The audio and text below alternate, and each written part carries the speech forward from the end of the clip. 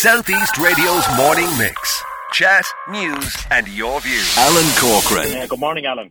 So, Paul, ashamed of O'Connell Street. That's the core message you mentioned in Dáil Éireann yesterday. Can you explain why you made those comments? Well, Alan, I've become aware over the last number of years of what is happening on O'Connell Street and many of our other bigger cities right across the country. And I don't believe that we have taken a proper grip of what is happening there and of the antisocial behaviour, the drug abuse, the robberies, thefts, and everything. And all you have to do is talk to some of the business people on O'Connell Street. And this is something that I have not just raised yesterday evening, but have raised on several occasions with the Minister for Justice, with our party leader, and at parliamentary party meetings. Do you accept that the use of the term druggie was offensive? Because that has been raised by a number of people who criticised you on this. Do you stand over your use of the term druggie? Absolutely, Alan.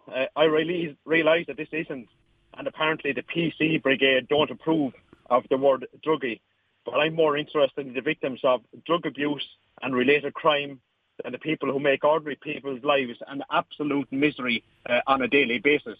And anybody that looked at the primetime programme last night, they would see exactly what I mean about the druggies, about the carry-on O'Connell Street, and the antisocial behaviour, the abuse that's going on, the people who are kicked, boxed on a daily basis.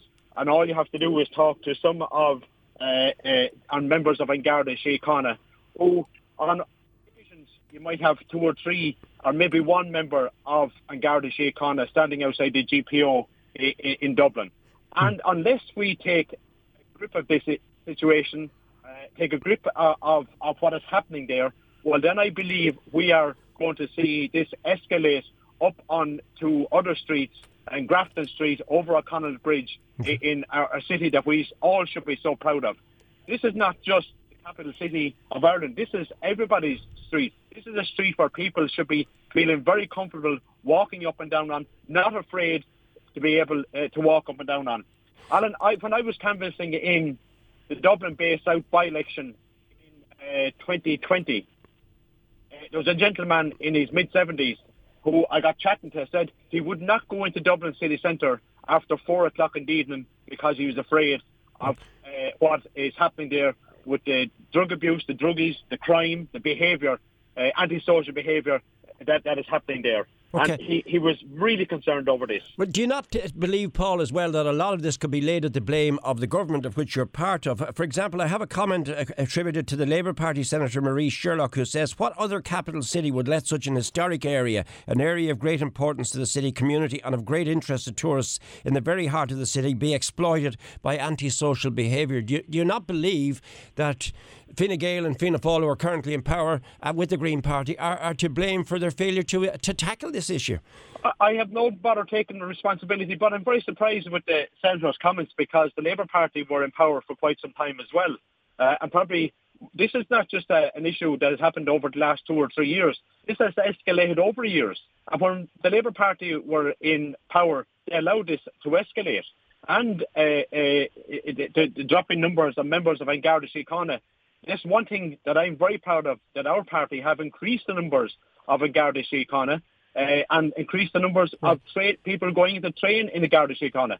The only issue that I disagree with is that there's not enough members of An Garda Síochána, the armed response unit, in the city of Dublin. I don't want to get into a political row over this with parties, but they have been in power for a number of years. But can I also refer to some other comments as well? Gary Cannon called you out in relation to your failure to condemn a recent incident in GAA circles here in Wexford. What's your reaction to Gary Cannon's comment? Well, Alan, let me say, anyone that knows Paul Keogh will know that I'm a major GAA fan. And I've spoken to plenty of members of what happened there. I wasn't going to put anything into a tweet or anything like that or said it all because I understand that there was a pending Garda investigation. Gladly that Wexford GAA dealt with that, and I'll say no more on it. And Sean Sherlock also referred to Middle Wexford. You want to directly respond, which Sean Defoe alluded to Sean Sherlock's comment there. What is your response to that?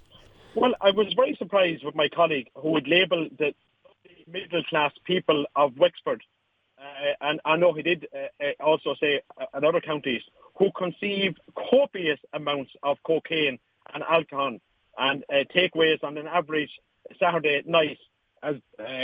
So maybe Sherlock has proof of the middle-class people of Wexford who are consuming copious amounts of cocaine on the average Saturday night, or maybe if party colleagues in Wexford, Deputy Howland or Deputy Councillor Bell or Councillor Lawler want to clarify those comments. But that is something that I'm not aware of, that these people are roaming the streets, causing antisocial behaviour, causing criminality on the main street in Wexford or any street in Wexford, as consuming copious amounts of cocaine on a Saturday night. I'm not aware of that, but I've no doubt people maybe are. Maybe if he has proof of it, he'd be very welcome to clarify his remarks. Billy Corrigan has commented. He said, why is Paul Keogh so worried about what's happening in O'Connell Street, Dublin, whereas he should be asking the question, where are the flood barriers in Enniscorthy? You were a minister for the last 10 years. Can you please address this matter and unemployment in the town? So you can imagine the reaction to what you've said, Paul, is getting a lot of reaction. What's your response to Billy's question, please? Well, Alan, I'd be delighted to clarify to Billy that I was the minister to the government at the cabinet table at the time who ring-fenced the funds, the funding for the flood relief scheme in Enniscorthy. I haven't been at the cabinet table now for just 2.5 years. So to say that I am delaying the project, but I am delighted to say that I was the person who ring-fenced the funding of over 45 million for the town of Enniscorthy.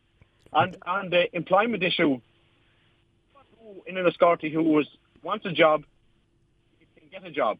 Any employer that I speak to, they are on a daily basis looking for employees.